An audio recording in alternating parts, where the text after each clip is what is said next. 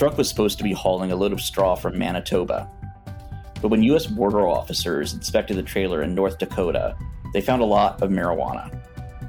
Enough to supply every adult in the state with 8 joints. From Freight Waves, this is Long Haul Crime Log, a podcast about the dark side of trucking from the reporters who cover it. I'm Nate Tabak in Toronto, Canada. And I'm Noy Mahoney in San Antonio, Texas. Today on the show, we get into the weeds, so to speak, with a recent pot bust.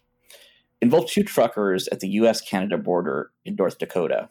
So, Nate, you've been looking into this case, but I will say by the standards of U.S.-Mexico border cases, it seems like small potatoes.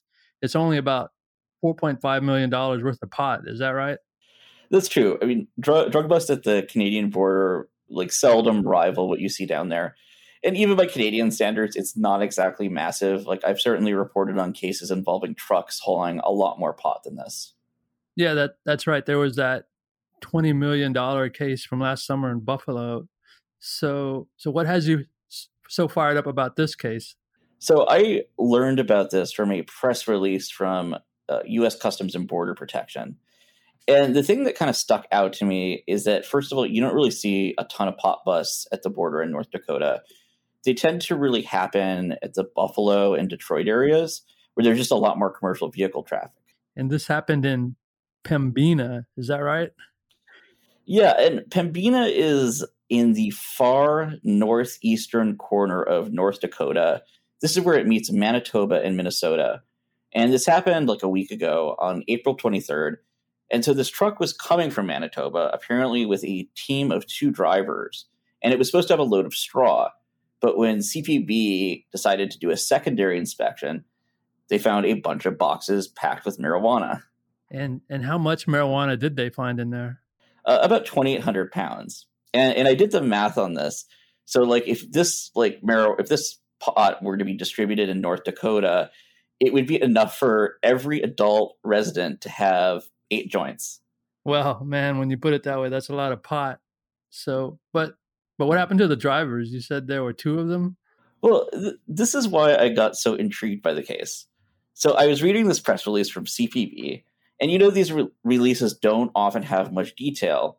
But one thing missing was any mention of a truck driver, what had happened to them, were they arrested or anything like that.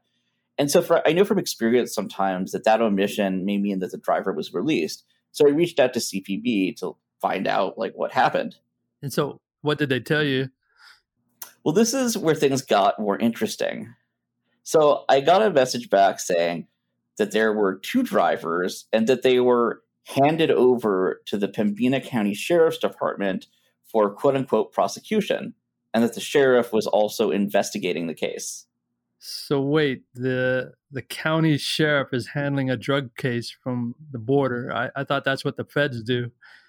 Exactly. And so that's why I got more intrigued. So I called up the Pembina County Sheriff's Department because I wanted to know what's happening with these truck drivers. And at first they didn't really say anything beyond that they were investigating the case and that more information would be forthcoming. But it wasn't clear, were these drivers arrested? Were they charged? Where were they?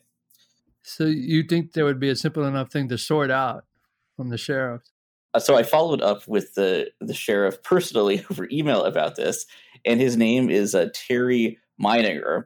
And so he eventually sent me over this short little press release, which basically said the same thing, maybe less than the CPB release, but did say that these drivers were arrested and charged with possession of a controlled substance with intent to deliver. And so this is basically almost a week after it happens. And so it's at least something. So what do we know about the drivers? Well, at this point, not a whole lot. Their names are Nitin Sharma and Thakur Singh. It's not really clear whether they were working for a carrier or anything like that. But according to North Dakota court records, these are young drivers. Thakur is 26 or 27, and Nitin is 20 or 21. Wow, that's quite young, very young. Yeah, and it's especially that when I saw this driver Nitin being that young, I was sort of wow.